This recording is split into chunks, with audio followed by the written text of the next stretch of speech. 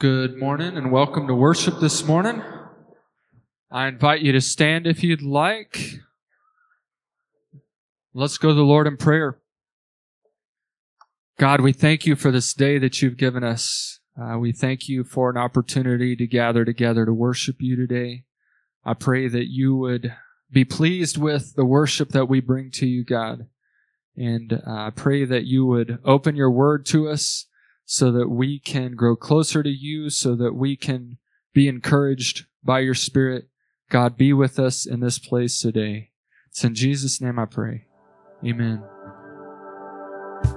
You're welcome to clap to this beat if you'd like to.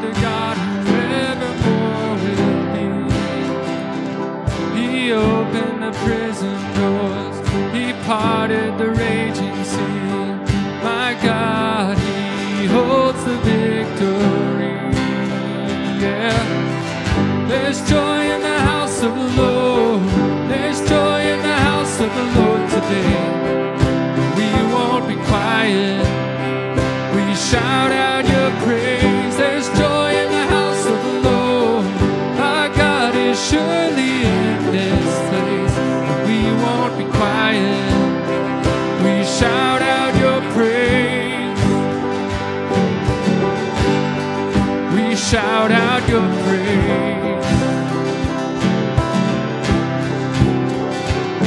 We sing to the God who heals. We sing to the God who saves. We sing to the God who always makes a way. 'Cause he hung up on that cross, then he rose up from that grave. My God, still rolling stones away. There's joy in the house of the Lord. There's joy in the house of the Lord today. And we won't be quiet. We shout out your praise. There's joy in the house of the Lord.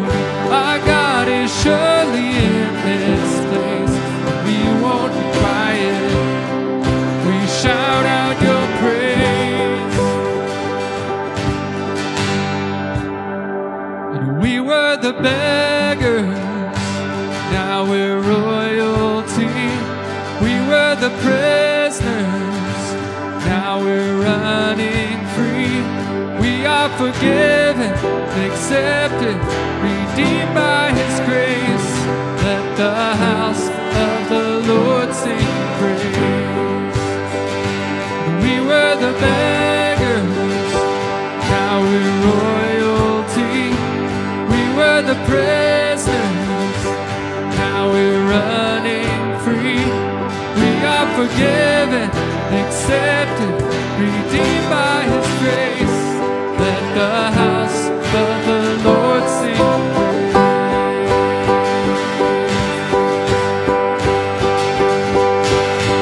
There's joy in the house of the Lord. There's joy in the house of the Lord today. And we won't be quiet. We shout out your praise. There's joy in the house of the Lord. Our God is surely in this place. And we won't be quiet. We shout out your praise. There's joy in the house of the Lord. There's joy in the house of the Lord today. And we won't be quiet. We shout out your praise. There's joy in the house of the Lord. Our God is surely in this place. And we won't be quiet. We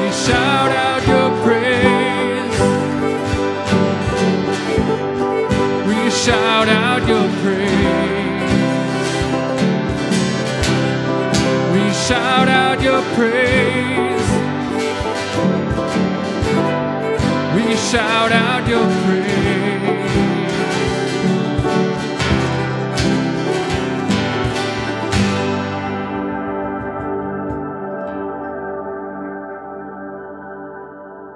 Scripture reading is Deuteronomy 10:12.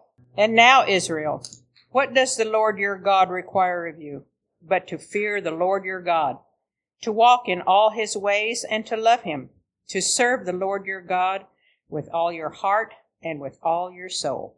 This is the word of the Lord.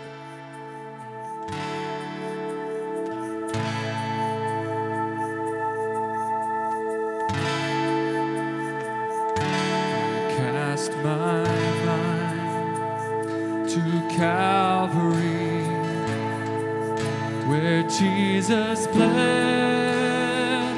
and died for me. I see his wounds, his hands, his feet, my Savior.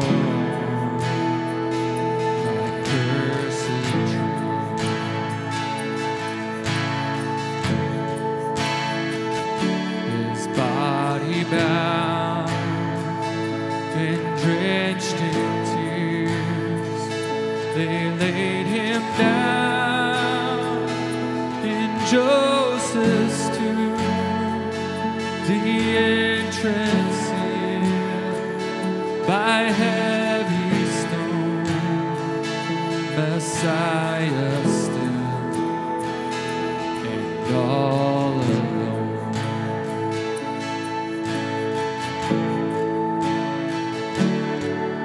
Oh, praise the name of the Lord our God. Oh, praise his name forevermore. For endless days we will sing your praise. Oh, Lord our God.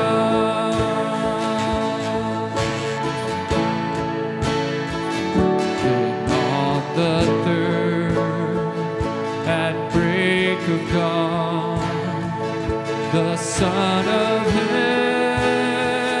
Heaven rose again. Oh, trampled death, where is your sting? The angels roar for Christ the King.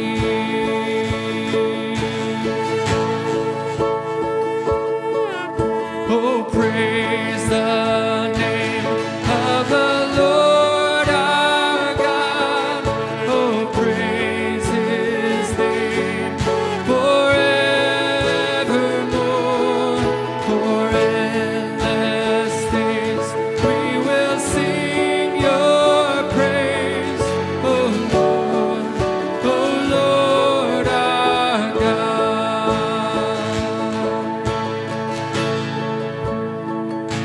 Shall return in robes of white.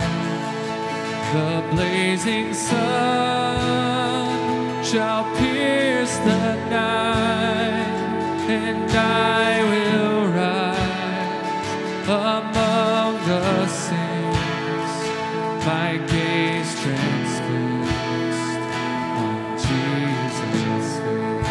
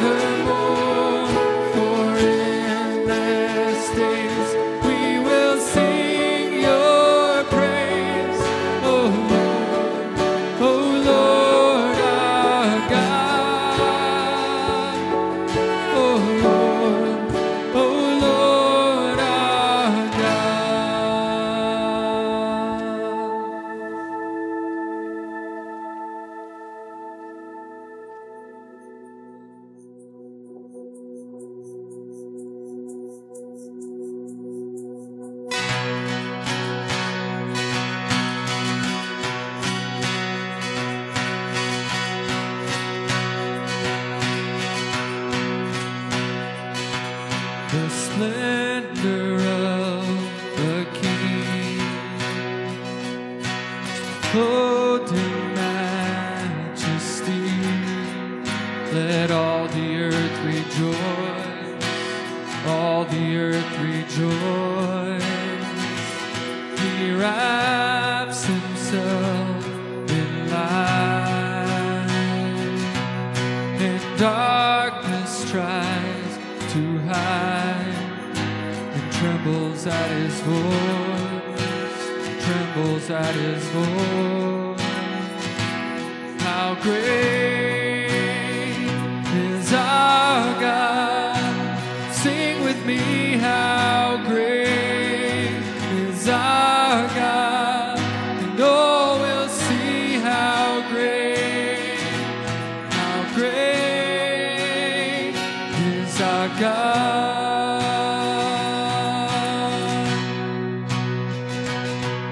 And age to age he stands, and time is in his hands, beginning and the end, beginning and the end. The Godhead three in one,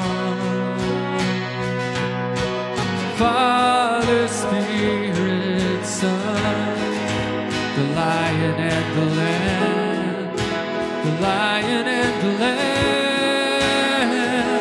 How great is our God? Sing with me, how great is our God, and oh, we'll see how great is our God.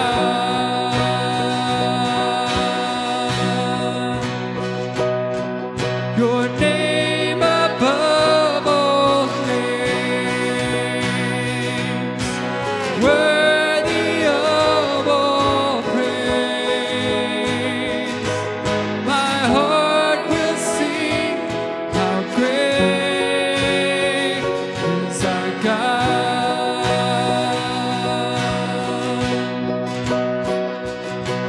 Your name above all names, you are worthy of all praise. My heart will sing, how great is our God.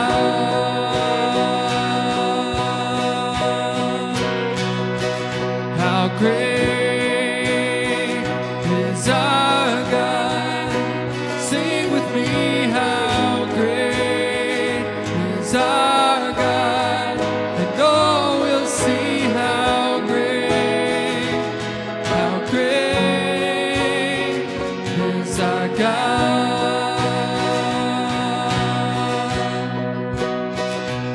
How great is our God? Sing with me, how great is our God, and oh, we'll see how great is our God. Just the voices now. How great is our God? Sing with me, how great is our God, and oh, we'll see how great is our God. Then sings my soul, my Savior God, to thee. How great thou art, how great thou art. Then sings my soul, my Savior God, to thee. How great thou art.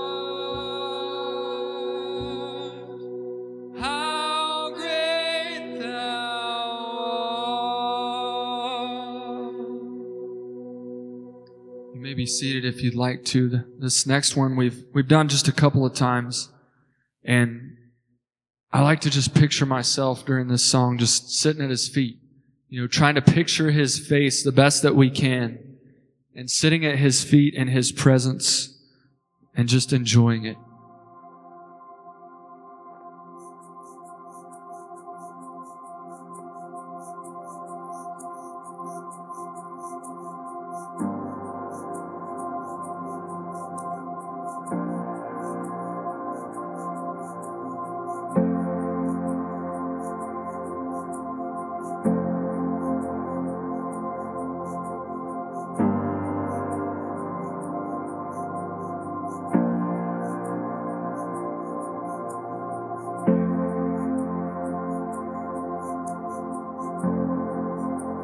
Caught up in your presence,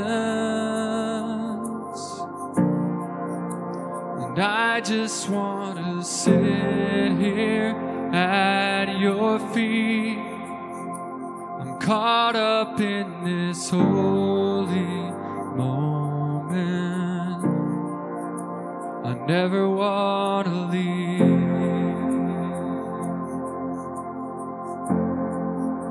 Oh, I'm not here for blessings. Jesus, you don't owe me anything. And more than anything that you can do, I just want you.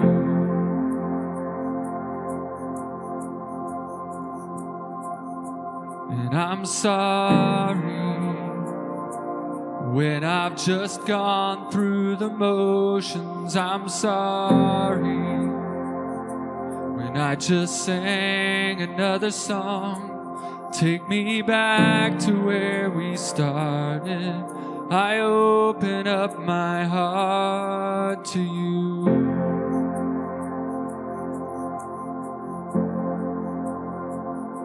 And I'm sorry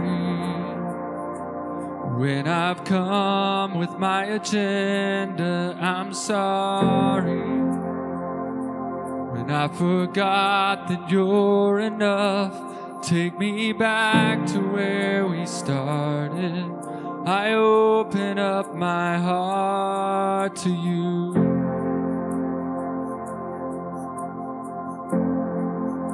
I'm caught up in your presence, and I just want to sit here at your feet. I'm caught up in this holy moment. I never want to leave.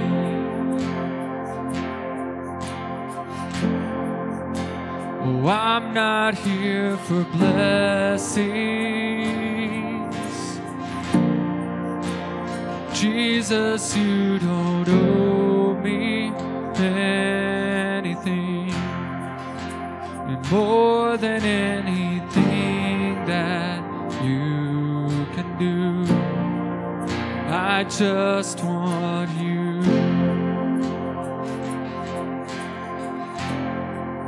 I just want you, and nothing else, and nothing else, nothing else will do. I just want you, and nothing else, nothing else, nothing else will do. I just want you, and nothing else, and nothing else, nothing else will do. I just want you, and nothing else, and nothing else, nothing else will do.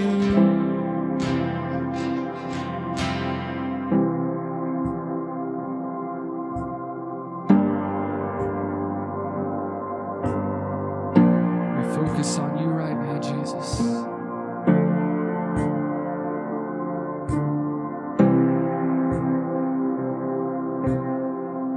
love you, Jesus.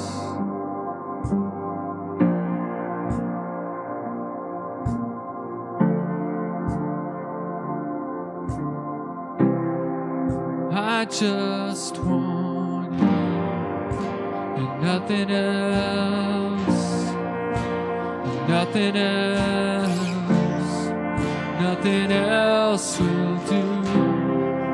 I just want you and nothing else, nothing else, nothing else will do. I just want you and nothing else, and nothing else, nothing else will do. I just want you and nothing else, and nothing else, nothing else will do.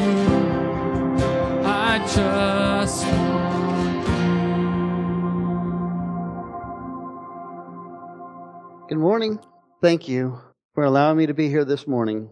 I can't tell you how special this is to me. Before I get started, I made a commitment to the pastor of Emmaus Indian Church right down the street last week. I have a group of pastors that meet in my home once a week, and we got together this last week. Ray, you should have been here, brother. It got good, and we began to do some worship and prayer. And while we were praying, one of the pastors just started kind of praying for revival for McLeod, and I mean, it just got good. You had to be there. But at the end, Jerry Gray, the pastor down there, he looked at me and said, "Brother, we will stop in our church Sunday morning. We will pray for McLeod First Baptist Church. We will pray for you." And I said, "Brother, I'll commit to you. We'll do the same for you." So I'd like to do that right now. I'd also like to pray for us, and just the Lord would anoint me this morning to speak. But Jesse, you prayer just a minute ago just pretty much covered it. So thank you. Let's go to the Lord. And if you would just agree with me in your spirit. Our Father, who art in heaven, hallowed be your name. For you are mighty, you're amazing, you're wonderful. You created all the stars just by speaking. Billions, trillions of stars. And you know every one by name. You've named every star. You are so magnificent. And yet, you care about us in this building this morning. You know every hair on our heads. You know every person that's here. You know every person that is at Emmaus Indian Baptist Church this morning. Father, we humbly ask that you, through your Holy Spirit, would move in a mighty way this morning, that you would prepare all of our hearts to hear from you, that you would produce good soil in us, that the seeds of truth would grow. Father, I pray for Jerry Gray. I pray that you'd speak through him. Use him, Lord, to speak words of truth, words of life to your church in that house. Father, I pray that you'd speak through me, words of truth, words of life to your people here in this building this morning. Father, we humbly ask for your anointing, your Holy Spirit to powerfully move every single person. We pray this in the name of the Lord Jesus Christ, our King, your Son. Amen. I'm leaking too. As Ray said, I have a history at this church. I was here.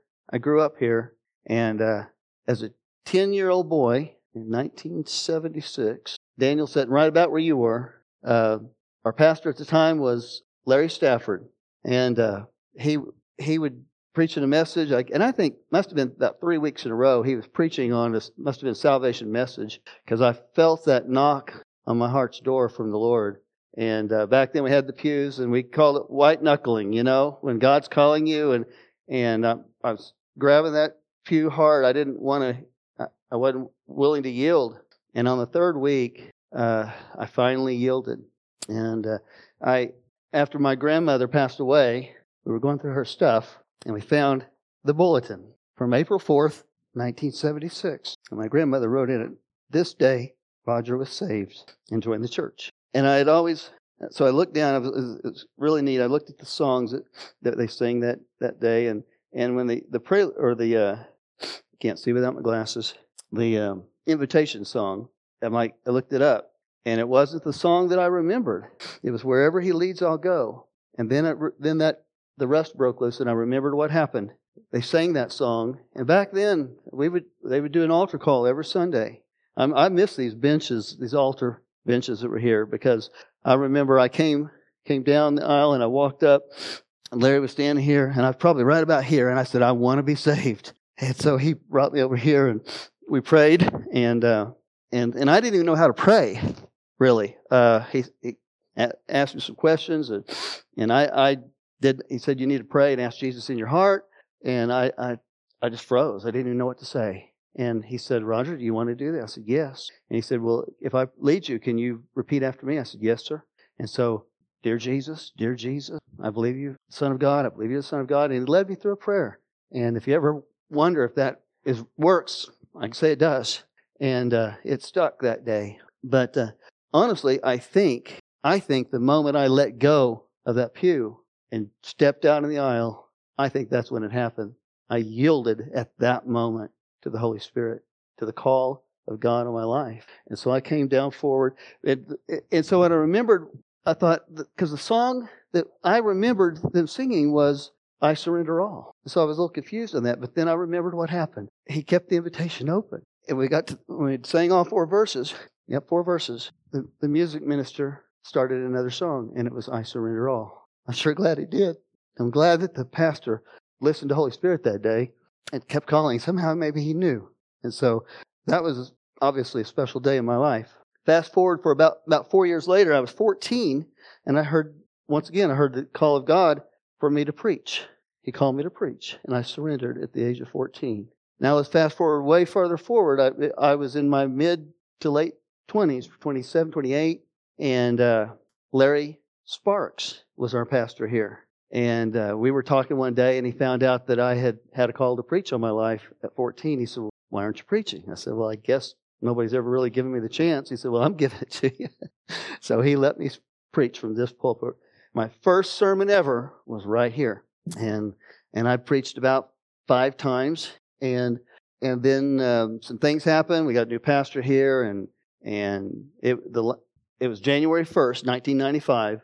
And the new pastor was out that Sunday, and so they asked me to preach. And so that was the last time I preached in this house. I looked it up. It was 10,374 days ago. And that was, for those of you who are slow at math, that's 28 years and 5 months, shy 2 days. It was the last time I preached in this house. And we went to a church in Oklahoma City where my son-in-law is now pastor. And, when I got there, the devil spoke a lie to me. He could never come to Roger Tudor and say, Roger, you should just curse God. You should blame God for all your problems.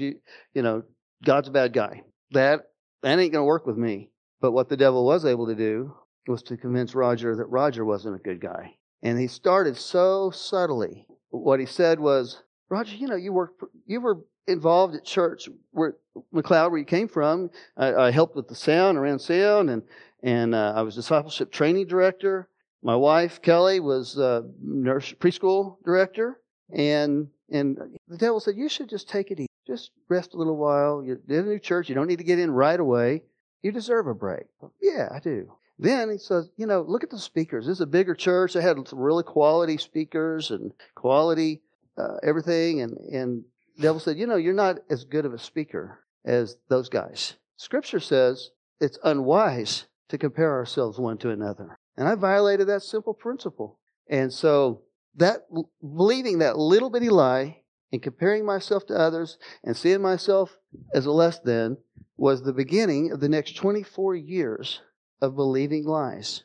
Little bitty, almost imperceptible lies. You don't even catch them as a lie. And the next lie led to the next lie, to the next lie. You're not good enough. Others can do it better. It leads to people don't really like you that much. In fact, if people really knew who you were, they certainly wouldn't like you. In fact, it's better if you just keep your mouth shut. Because anytime you speak, honestly, I was so bad. I told Kelly this one day. I said, I'm so bad at influencing people. If I walked into a room full of people and tried to convince you guys that the sky was blue, half of you would probably change your mind and start thinking it was red just because I said it was blue. That's how messed up the devil had me thinking about myself. So for the next 24 years, I never preached again. I was called to preach at 14. Scripture says that the truth could set you free. If you abide in me and my words abide in you, you will know the truth, and the truth will set you free. Well, if the truth will set you free, what will a lie do? It'll put you into bondage. And so Kelly had been for about 2 years. I was messed up, and in 2 years, Kelly had been trying to get me to try something different, go to a new church, and so we tried that. And the very first Sunday we were there, the pastor spoke some words.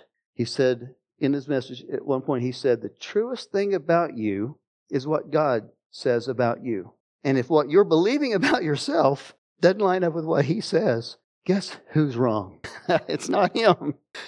And wow, the light bulb came on. And just like 24 years earlier, when I heard that first lie of, "You're not as good, you don't measure up, it'd be better, they don't need you to speak." That first lie led me down a path of lies. This first truth started me on a path of restoration. And I decided that day that was true. What God said about me was truth. And I decided, I've been a Christian for over 40 years, like 42 years at the time. I should probably figure out what God says about me. And so I began just basically fasting from all other information. I didn't listen to the news. I didn't listen to anything. And I just listened to Scripture being read to me. And I listened to a couple of pastors that I trusted their integrity in their preaching. And I listened to preachers just 24/7. And I just started to find out what God says about me. And I didn't set a time on it, but it turned out to be about 30 days of no false information coming into my head, listening to truth after truth after truth. And one day, Sunday morning, I was getting ready for church, and I was listening to Pastor Steve Eden, my pastor, preaching a message on audio while I'm getting ready to go to church, where I'm going to go listen to Pastor Steve Eden preach a message. And it was like, you ever in the wintertime when the snow kind of builds up and then the sun comes out and a big old sheet of ice comes sliding off the roof? You hear that noise, you're like, what is that? And you see this big old sheet of ice sliding off. That's what happened to me that morning. I was listening to the message of truth, and it's like all of a sudden the truth was like the sunshine, and the ice that slid off was like all the lies that over the 24 years I had allowed the enemy to pile onto my heart, made my heart cold. Music had died for me. Worship had died for me during this time. And it just slid off in a moment. And I remember just being so broken because I realized I'd wasted 24 years believing all this junk. And I was crying. And I was in the bathtub, a blue bathtub. I call it my blue bathtub experience. And I just began to weep. And I said, "Father, I am so sorry for all that I've done, all the wasted years." I said, "Will you please forgive me?" I was broken. I was a broken man. I think I cried so much the tub got a little fuller. And I said, "Will you please forgive me?" And this is what he said. He said, "Roger, I already have. Just say thank you." Whoa. Thank you, Father. And so that was the beginning of the rest of my life. It's just been incredible. So that was in the fall of 2018. February of 2019, I did a really big piece of stupid. And just for the sake of time, I'm not going to go into it right now what it was, but it was a big piece of stupid, and I was so upset at myself and ashamed, and asked for God for forgiveness. Of course, He forgave me. I promised I'd never do it again. And so I thought He and I were good on this. And then about 3 or 4 days later, Saturday morning, I'm at a church where they're having a prayer gathering, and the way they would do it, they'd kind of gather, and then they'd just everyone just has their own quiet little private time. You can go kneel and pray, you can walk around and pray, you can sit there and pray, whatever. And everybody just has their private time of prayer. And then they come back together, and the pastor will ask, did anybody hear anything from the Lord you'd like to share with the group? And that's what we're doing. So we start praying. I'm having a good prayer time that morning, and the Lord ruins my prayer time. He says, "Roger, I want you to confess that to the church." No. Honestly, first thing I'm doing, like, try to switch my thoughts real fast, like I didn't hear what he said, and start thinking about something else. And so for the next 30 minutes, the whole time everyone's praying, I'm arguing with God. Please don't make me do this. I'm new at this church. I want Him to like me. And, God, I'm not doing it again. It's over. You forgave me. Why do I got to do this? And so I argued. And so we got together. Pastor, does anybody hear anything from the Lord? And every time he'd ask that, I'd fight and say, no, I wouldn't do it. So then after that was all over, he said, let's come forward, and we all gathered around the front with a big circle and hold hands, and he's going to do the dismissal prayer. And I'm thinking, I missed my chance. And then the pastor says, does anybody else have something they need to share? Okay. And then somebody started talking. They took my spot. I'm like, oh, no. So when he finished, pastor asked again, anybody else have something to say? And then some ladies rudely took my spot and started talking. And I was just like, Lord, I'm so sorry. Okay, as soon as she's done, I promise I will speak up and confess it. And I mean, she didn't even finish the period on her sentence of this, and the pastor started praying the dismissal prayer. Dear Lord, like my heart sank. I'm like, no, I got to obey. But I've missed my chance. I'm new at this church, and now everybody's ready to go. They're saying the prayer, and I had ample opportunity. I don't want to do it now. And so, but I was just panicked. I'm like, just not fear, but just remorse. That's what it was, remorse. And so when he finished praying and said amen, all I could do, I had to say something. And all I got out was, I can't do this. The pastor's like, Roger, you got something you want to share? And I said, I'm not going to be Achan. And if you know the story in the Bible where Achan was the guy who violated God's word, and the whole camp of Israel was punished because of one man's sin. I thought, things are happening good at this church. I'm not going to be that guy who disobeys God. So I confessed. Of course, the church forgave me, but I can say, God's word is true. He says that God resists the proud, but he gives grace to the humble. And I humbled myself that day. And from that day on, I started hearing God's voice more clearly, more loudly than I ever had my entire life. I've always been a sincere Christian, and it always bothered me a little bit. He says, my sheep hear my voice. They know my voice. And I'm thinking, I think I do, but I'm not sure. But But that day, it changed for me. And Holy Spirit started talking louder to me. Draw near to God, and he'll draw near to you. So after that, my life really changed. One of the things I learned about me when I was doing all that study, and from that day I started seeking him, spent 30 days seeking him, and now he's humbled me, and I'm hearing his voice. And the things that he taught me about myself was that if you go to Genesis 1, verses 26 through 27, the Bible says, then God said, let us make man in our image, according to our image. That's twice. Let them have dominion over the fish of the sea, over the birds of the air, and over the cattle, and over the earth, over every creeping thing that creeps on the earth. Verse 27, so God created man, here we go again, third time, in his own image. In the image of God. Are we getting the point? God really wants us to know why he made humans. Our image, our likeness, in his own image. In the image of God, he created him. Male and female, he created them. Then God blessed them, and God said to them, be fruitful and multiply, fill the earth and subdue it. That's God's purpose for us. We were made to be in his image. The devil comes to destroy everything God does. God made us to be in his image. The devil works very, very hard to get us to beat ourselves up. Has anybody else besides me ever heard that voice that says you're not good enough? Yeah. Where does that voice come from? It's not from God, the devil. He tries really hard to get us to not see what our purpose is. That's been our purpose from the very beginning. God never changed his purpose for mankind. That's why Jesus came, to restore that which was lost. We were separated from God. Some of the things I learned, let's see, I was made to represent him on earth. I was made to shine. I was made to be in a relationship of love. I love that song we had a while ago, right before I came up. Thank you, brother. Holy Spirit led you on that. A relationship of love is it's what you were made for. The devil tries to get you to just pray a prayer so you can go to heaven someday. He tries to stop that, but then let's make it a bare minimum. Just pray a prayer, but forget the relationship. Okay? Jesus never presented the gospel, say a prayer so you can go to heaven.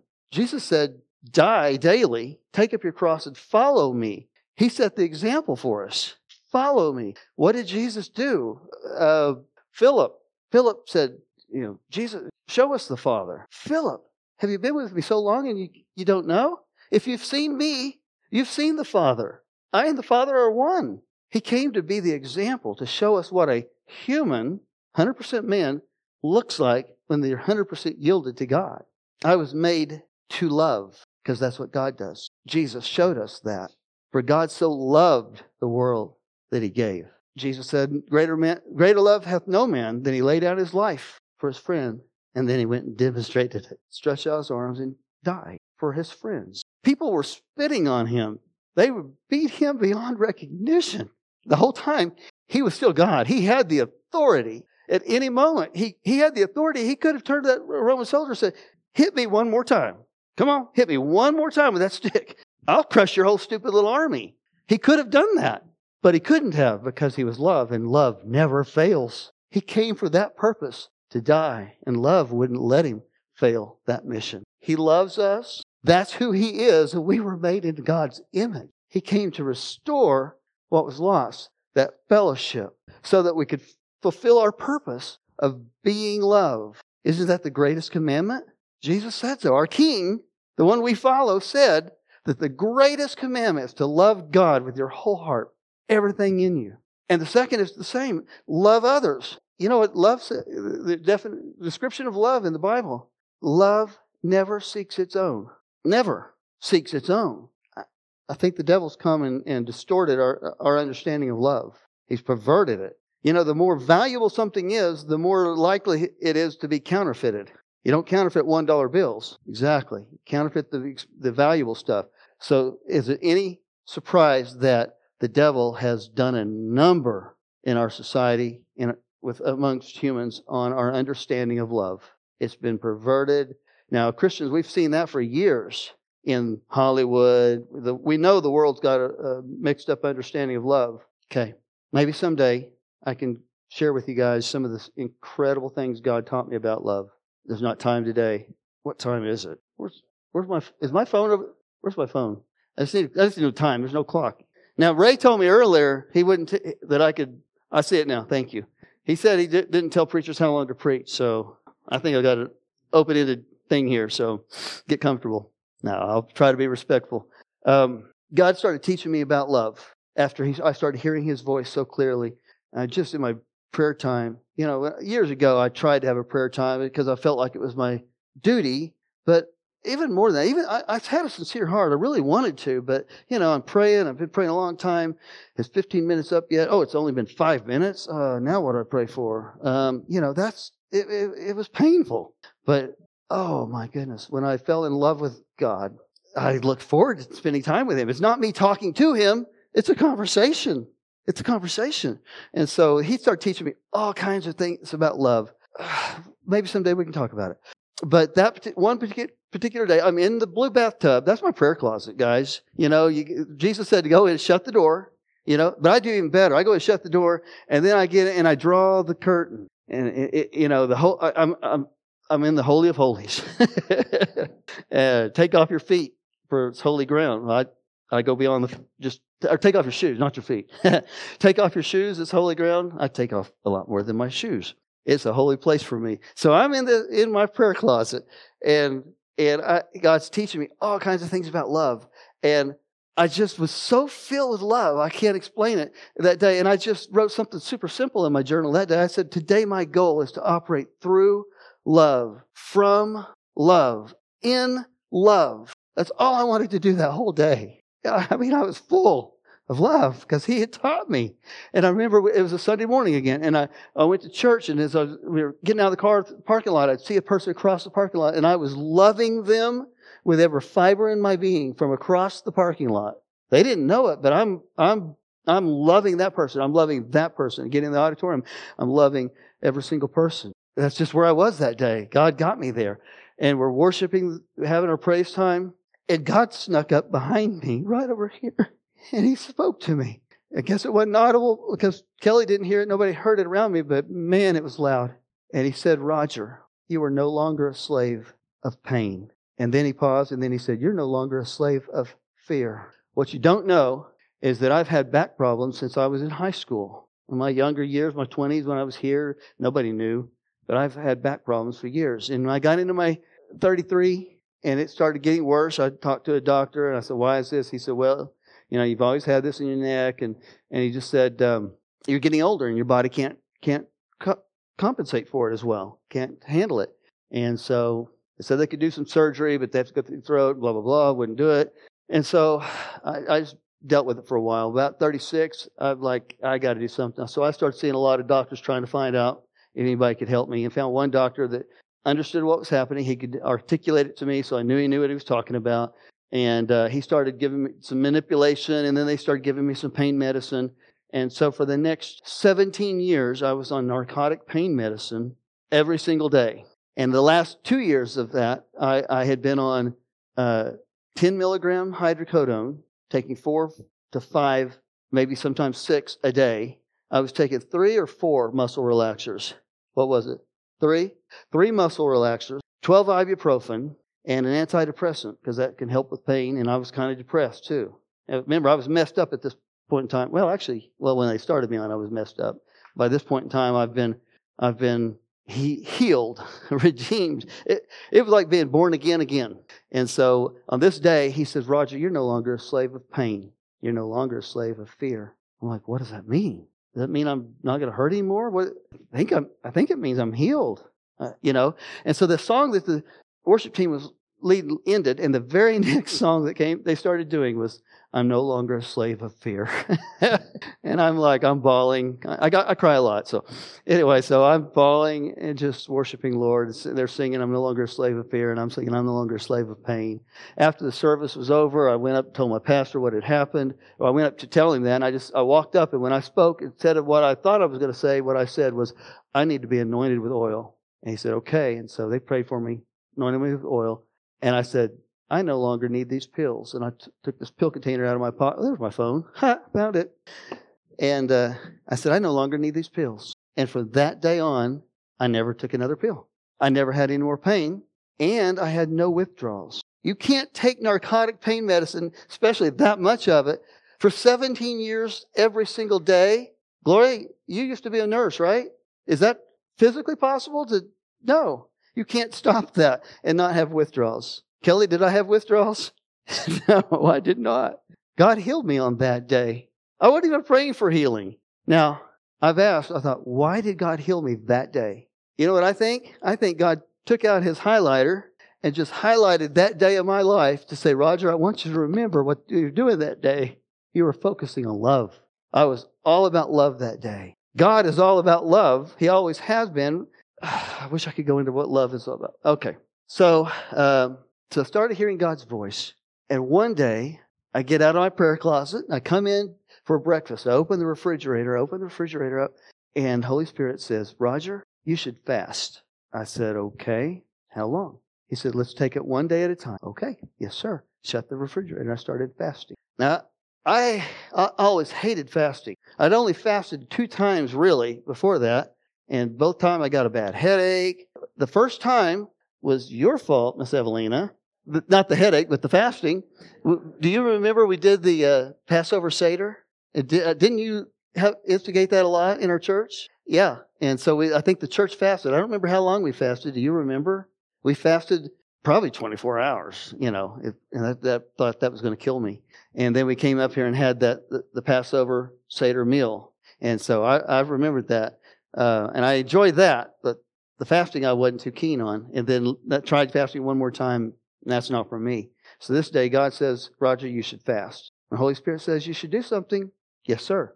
And so I started fasting. And about 9 or 10 days into it, now Kelly, bless her heart, she's so sweet. She would always try to eat when I wasn't around, or try to cook foods that didn't have a lot of smell. And I came in from my office. My office is right next to the house, and I came in, and oh my goodness, Kelly had cooked something, and it had so much fragrance in the house. I'm like, wow. And she's like, oh, I know, I'm so sorry. I try not to do that. I said, no. It surprised me. I was like, this is really delightful. I'm enjoying this. You'd think if someone hadn't eaten a long time and they smell food, you're going to go, I got to have it. It wasn't weird. It was delightful. And so I was surprised by that. Well, I had to run to the city to do a delivery. And on my way back, I stopped at OnQ to get gas. Again, I'm fasting, so I'm drinking a lot of water. So I have to go to the bathroom a lot. So I go into the OnQ to go to the bathroom, and I walk in the door, and I'm like, oh my gosh, they got all those hot dogs and hot links and sausages they're cooking, and I could smell them. Your senses go way up. They're heightened. And I walk in, I'm like, wow. And I'm like, I'm smelling. Look up, there's these two guys staring at me like, what's this guy doing sniffing the hot dogs? It's just that they smell really good. So anyway, so I went, got home. I came in and I wanted to get some cool water in the refrigerator. Kelly had some cool water in there for me. So I opened the refrigerator and I see all of this food on the shelves in the refrigerator. And I had the idea, I wonder if I'm allowed to smell this food. Father, can I smell this food? And he said, yes. I was like, yeah. So I opened every single container in that refrigerator that day. We had two different sour creams for some reason that had both been opened. And I opened it. Two different brands of sour cream. I could literally smell the difference in the two different brands of sour cream. I smelled everything in that refrigerator. For the sake of time, I'd like to go down the list and just kind of get your taste buds going so you can kind of get the feeling of what I felt that day. There was fresh garden cantaloupe. Our neighbor, Tina, had given us some cantaloupe, and Kelly had diced it up, put it in the refrigerator. Oh, it was so amazing. Some fresh garden tomatoes that were on the side of ripe, and Kelly put them up, sliced them in there. If you like tomatoes, I'm like, oh my goodness, garden fresh tomatoes. So I smelled everything in that refrigerator. It was a delightful experience. And I went to shut the door, and my eyes caught, and the door was full of stuff. Mustard, pickles, mustard. Listen, you should go home. When you get home, open the refrigerator, get your mustard out, and smell it. I'm telling you, it's incredible. There were different kinds of mustard, different kind of pickles. Every single thing had a very unique fragrance. Okay? And so just when I'm fixing to close the door, the Holy Spirit said, Roger, he said, you can have one bite of each food. Keep in mind, it's been like 9 or 10 days since I've had anything. And I sampled everything. I had some of both sour creams. I had a little bite of everything in that refrigerator, including the mustard and the different pickles. Every single food had a unique flavor. And then, as I'm just finishing up, the Holy Spirit said, Roger, do you know why each food has a unique fragrance and flavor? And I said, why, Lord? He said, it's because of what it's made of. The way I made it gives it its unique fragrance and flavor. And then he said, this is how I am with my people when they pray. Every single person is unique, uniquely designed by me. Every person's prayer has a unique fragrance to me. And if they're not praying, I miss out on that flavor. If that cantaloupe hadn't been in that refrigerator that day, I would have missed out on that incredible fragrance and flavor. If the tomato hadn't been in there, I guarantee you, I can speak with authority here, God is more crazy about your fragrance, your one-of-a-kind fragrance and flavor. He delights in that more than I delighted in that food that day. He wants to have a relationship with every one of His children. Let us make man in our image, in our likeness. Our three-in-one God, the holy, eternal relationship of love. It's always been, always will be, a relationship of pure love. The Holy Spirit loving the Father and the Son more than Himself. Father loving Son and Holy Spirit more than Himself. Jesus loving Father and Holy Spirit more than Himself, because that's what love does. It never seeks its own. It's always an energy outward for the benefit of the other. That's what love is. We were created to be a part of that relationship, a relationship of love, of uniqueness. No one else can take your place. You matter. Daniel, you matter to God. When you don't pray, He misses out. George, when you pray, God loves it. He loves you. He knows every hair on your head. How many you have, which means He's got to be watching you at all times, because He knows when one falls. He knows when every sparrow falls. He wants a relationship. That's what it's always been about. A relationship with the one true God. What was the scripture reading this morning? What was that? Did you see it? Deuteronomy. And now, O Israel, what does the Lord your God ask of you? But to fear the Lord your God. And why do we need to fear Him? Because it's good for us. Fear the Lord your God by walking in His ways, to love Him, to serve Him, to serve the Lord your God with all your heart, with all your soul, and to keep commandments and statutes. The commandments and statutes of the Lord that I am giving you this day for your own good. That's what love does, for the benefit of others. Can I have just a little bit of extra time? Okay. Ray already said I could, so it's his fault. Blame him if you don't like this. One more story I've got to tell you. One time when I was fasting, towards the end of a long fast, I think it was a different fast. I mean, I was almost completed this fast, and the Lord had been putting something on my heart. I don't know why, if anyone else is like me, but I'm slow to obey sometimes. And I had made a business commitment that I didn't want to make, but it kind of felt pressured into it. The guy basically was going to try to wreck my business if I didn't agree to it, and that was my view of it anyway. And so I had agreed to pay him a certain amount of money every month for intellectual property. And I never believed that it was a fair deal for me. And every month I was bitter about it, and I'd write that check. And it turned out to be about $1,000 a month that I'm paying this guy for, in my opinion, basically nothing. And so I'm bitter on it. Well, then COVID happens, and I get a phone call from my customer who says, "Hey, we're shutting this down. We're not going to do this anymore."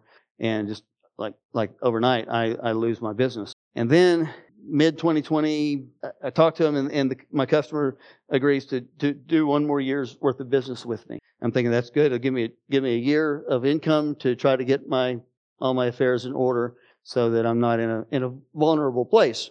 And then when they said we'll start doing business again, they need the product right now. So I'm behind. So I make the product, and then as soon as I deliver it, I'm ready to start the next month's product. Every month I'd give them this product. So in all of that, I forgot to send this guy his money, and no one's ever said anything. And I didn't think I should have paid him anyway. In fact, the only reason I paid him was so I wouldn't lose my business. Well, I'm already losing my business. I'm not going to pay him. And it's $1,000 a month, and right now I'm losing my business. I need every dollar I can keep and store up. So I didn't do it. So I'm fasting, and the Holy Spirit comes to me and says, "Roger, you need to pay that money." And by this point in time, it's been 12 months. That's $12,000 that I'm going to give to a guy that I don't think he even deserves it.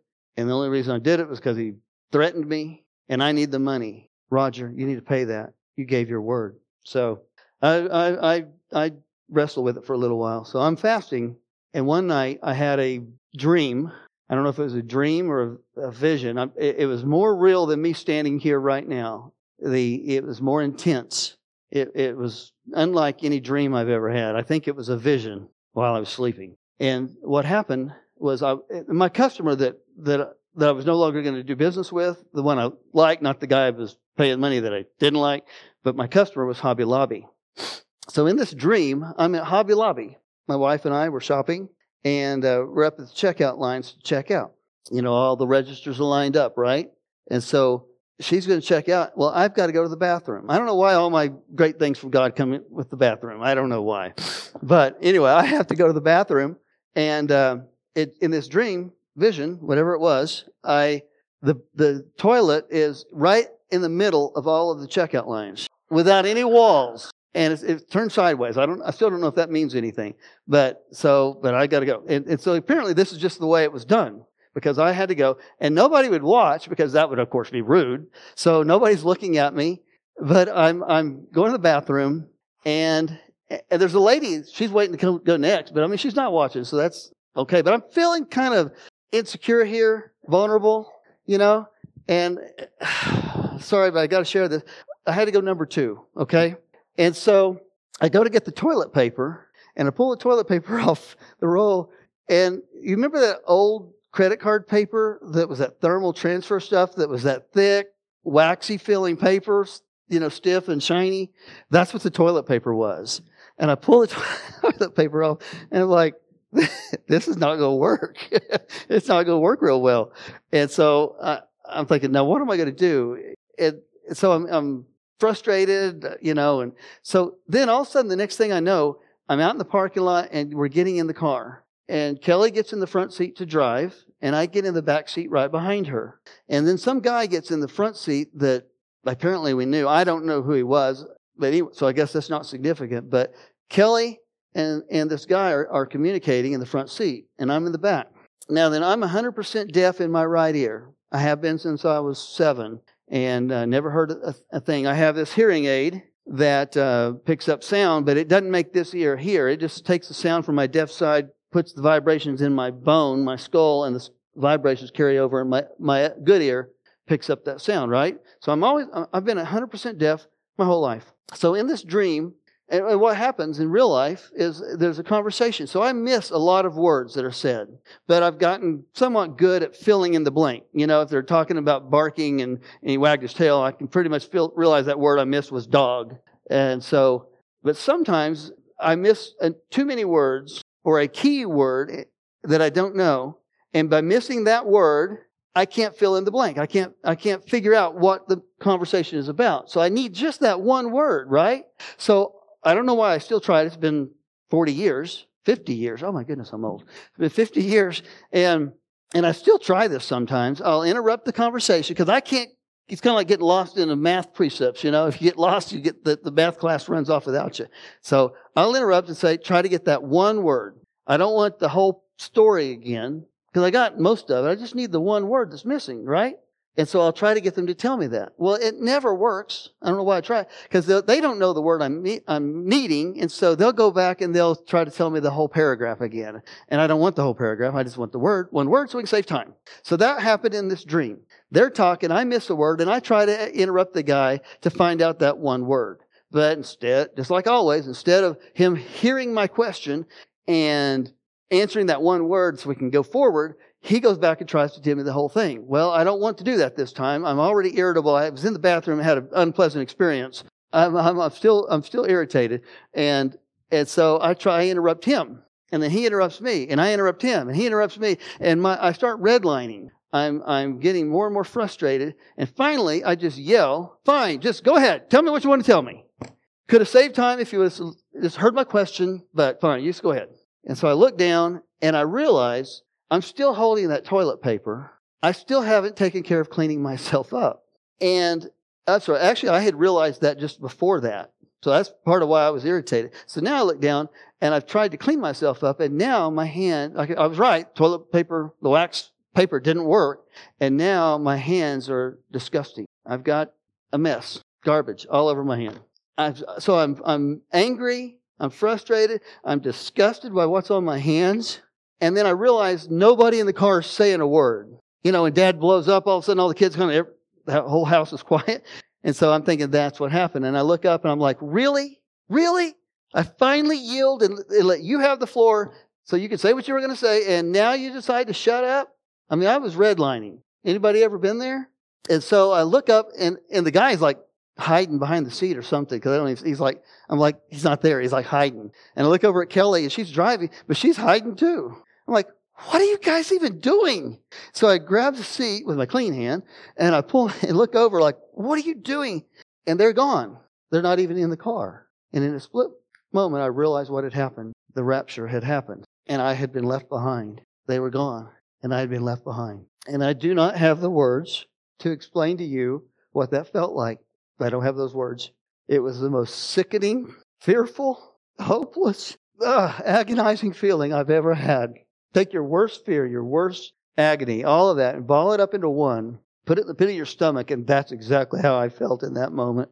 I'm in a car traveling down the road without a driver. I'm in the back seat. I don't even care about that. I distinctly remember just kind of in shock with this horrible, horrible feeling of fear. And I leaned back, and I remember looking out the right window as stuff is going by, and just being in shock and thinking, I'm a faker. I'm one of the fakers. And all I could do was to scream. And I just raised my hands just to let out a blood-curdling scream. And at that moment, Kelly wakes me up. She said, Roger, are you okay? I said, I think I was about to scream. She said, yeah, it was just coming out. And so I shared with her what had happened. And eventually we turned out the lights and I tried to go back to sleep. My adrenaline's high. My adrenaline's off the charts. Again, it's more real than us being in this room right now. It was so real. And I remember praying, I said, Father, what are you telling me? Are you telling me that I'm not yours? And I'm one of the fakers? Is that what you're telling me? And this is what he said. He said, Roger, that's not what I'm telling you. He said, what you experience is a very real experience that many will have on that day. He said, that's not your experience. But he said, I need your hands to be clean. I need you to be a clean vessel so I can use you, so that you can go and tell the people what I've shown you today. Scariest verse in the Bible is in Matthew. There's a couple passages in Matthew. Not everyone who says to me, Lord, Lord, shall enter. Not everyone who says to me, Lord, Lord, shall enter the kingdom of heaven, but he who does the will of my Father in heaven. I guarantee you His will is that you love, that you be a person of love, that you look like Him.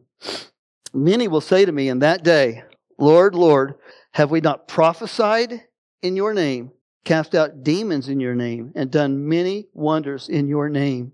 And then I will declare to them, I never knew you. Depart from me. Are those not the scariest words? These are people who were in the church doing things in Jesus' name. Have we not prophesied in your name and cast out demons in your name and done many wonders in your name? And I will declare to them, I never knew you. Depart from me, you who practice lawlessness. Other passage in Matthew 25, 1 through 12.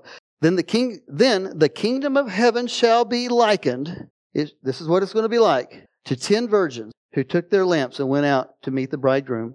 Now 5 of them were wise and 5 were foolish.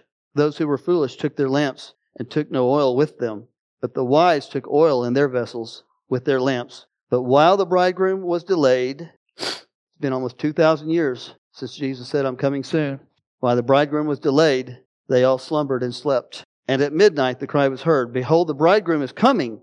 Go out to meet him. Then all those virgins rose and trimmed their lamps. And the foolish said to the wise, Give us some of your oil, for our lamps are going out. But the wise answered, saying, No, lest there should not be enough for us and you. But go rather to those who sell and buy for yourselves. And while they went to buy, the bridegroom came. And those who were ready went with him to the wedding. And the door was shut.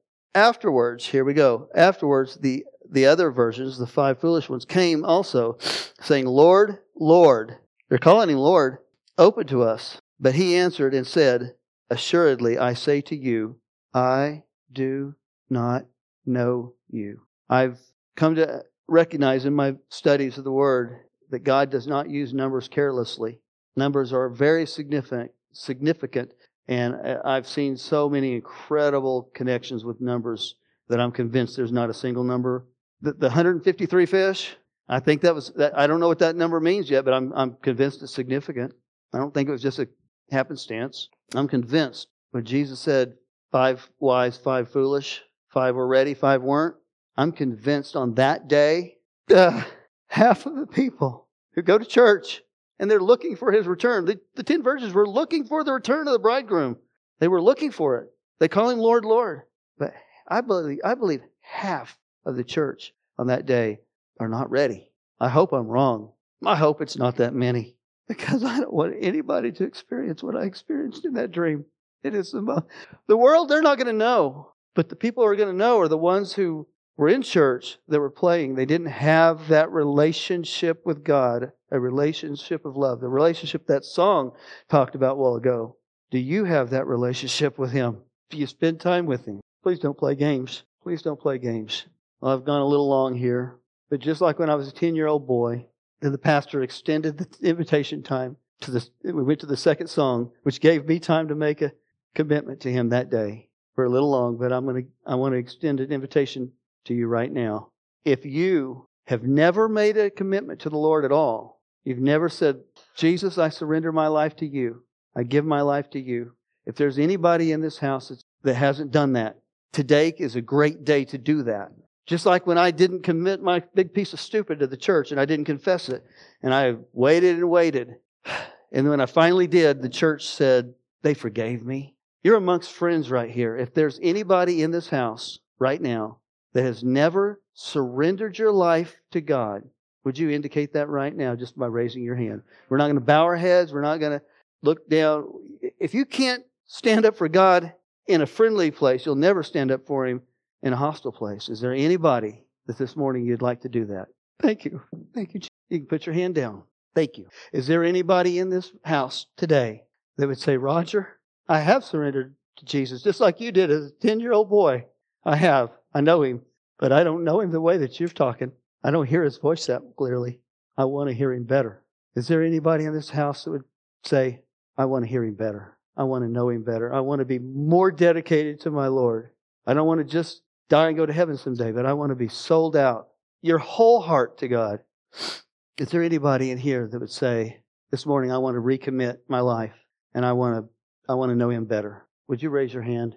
If there's anybody in this house, thank you. Anybody else would say, I don't know Him the way that sounds like you do, Roger. I don't hear Him that much. Okay, thank you. All right, we're going to sing a song. And just when I was a little boy, we opened up the altars. I remember times when the altar was full. We don't have the prayer altar anymore, but these steps work just fine. We're going to sing a hymn right now. And while we do, I'm asking everyone in here to search your hearts. And if you've got any business at all that you'd like to do with the Lord, don't just stay there. That day that I came forward, I could have made that commitment and stood there, but I know there was a significance in the act of walking forward. It put a mark on my life that day. Kelly was the preschool director here and had been saved, but one day she said, I need to make it public. I need to make it. She didn't have a date on the calendar, her birthday. And she came forward, and Bill House was the pastor at the time, and he counseled her in his office, and he gave her a piece of art to mark on that day, so she would know this happened on a specific day and time that I gave my life to God. And so I'm just going to encourage you to come forward this morning at the altar. You don't have to, but why not? Come forward, make that. If you raise your hand, would you come forward and do business with God? And if you didn't raise your hand and you still want to, the altar's open. I surrender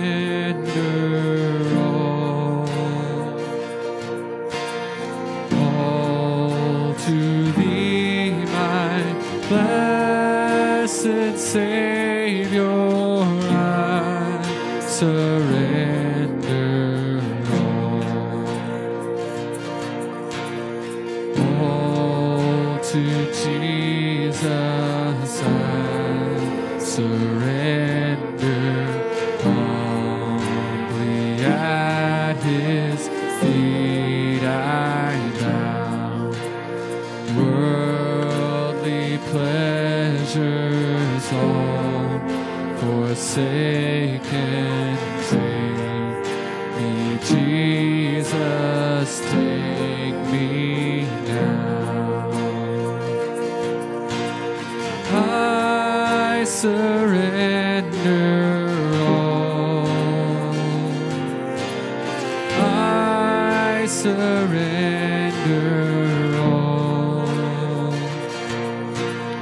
all to Thee, my blessed Savior.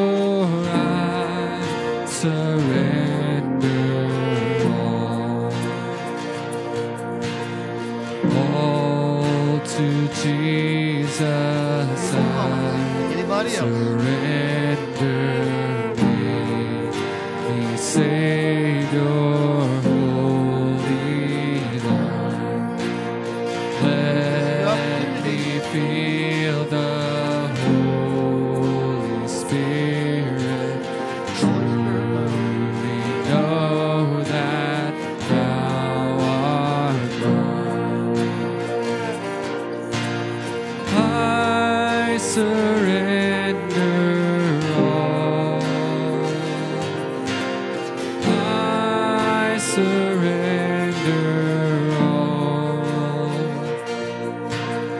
all to Thee, my blessed Savior. I surrender all. I surrender all. I surrender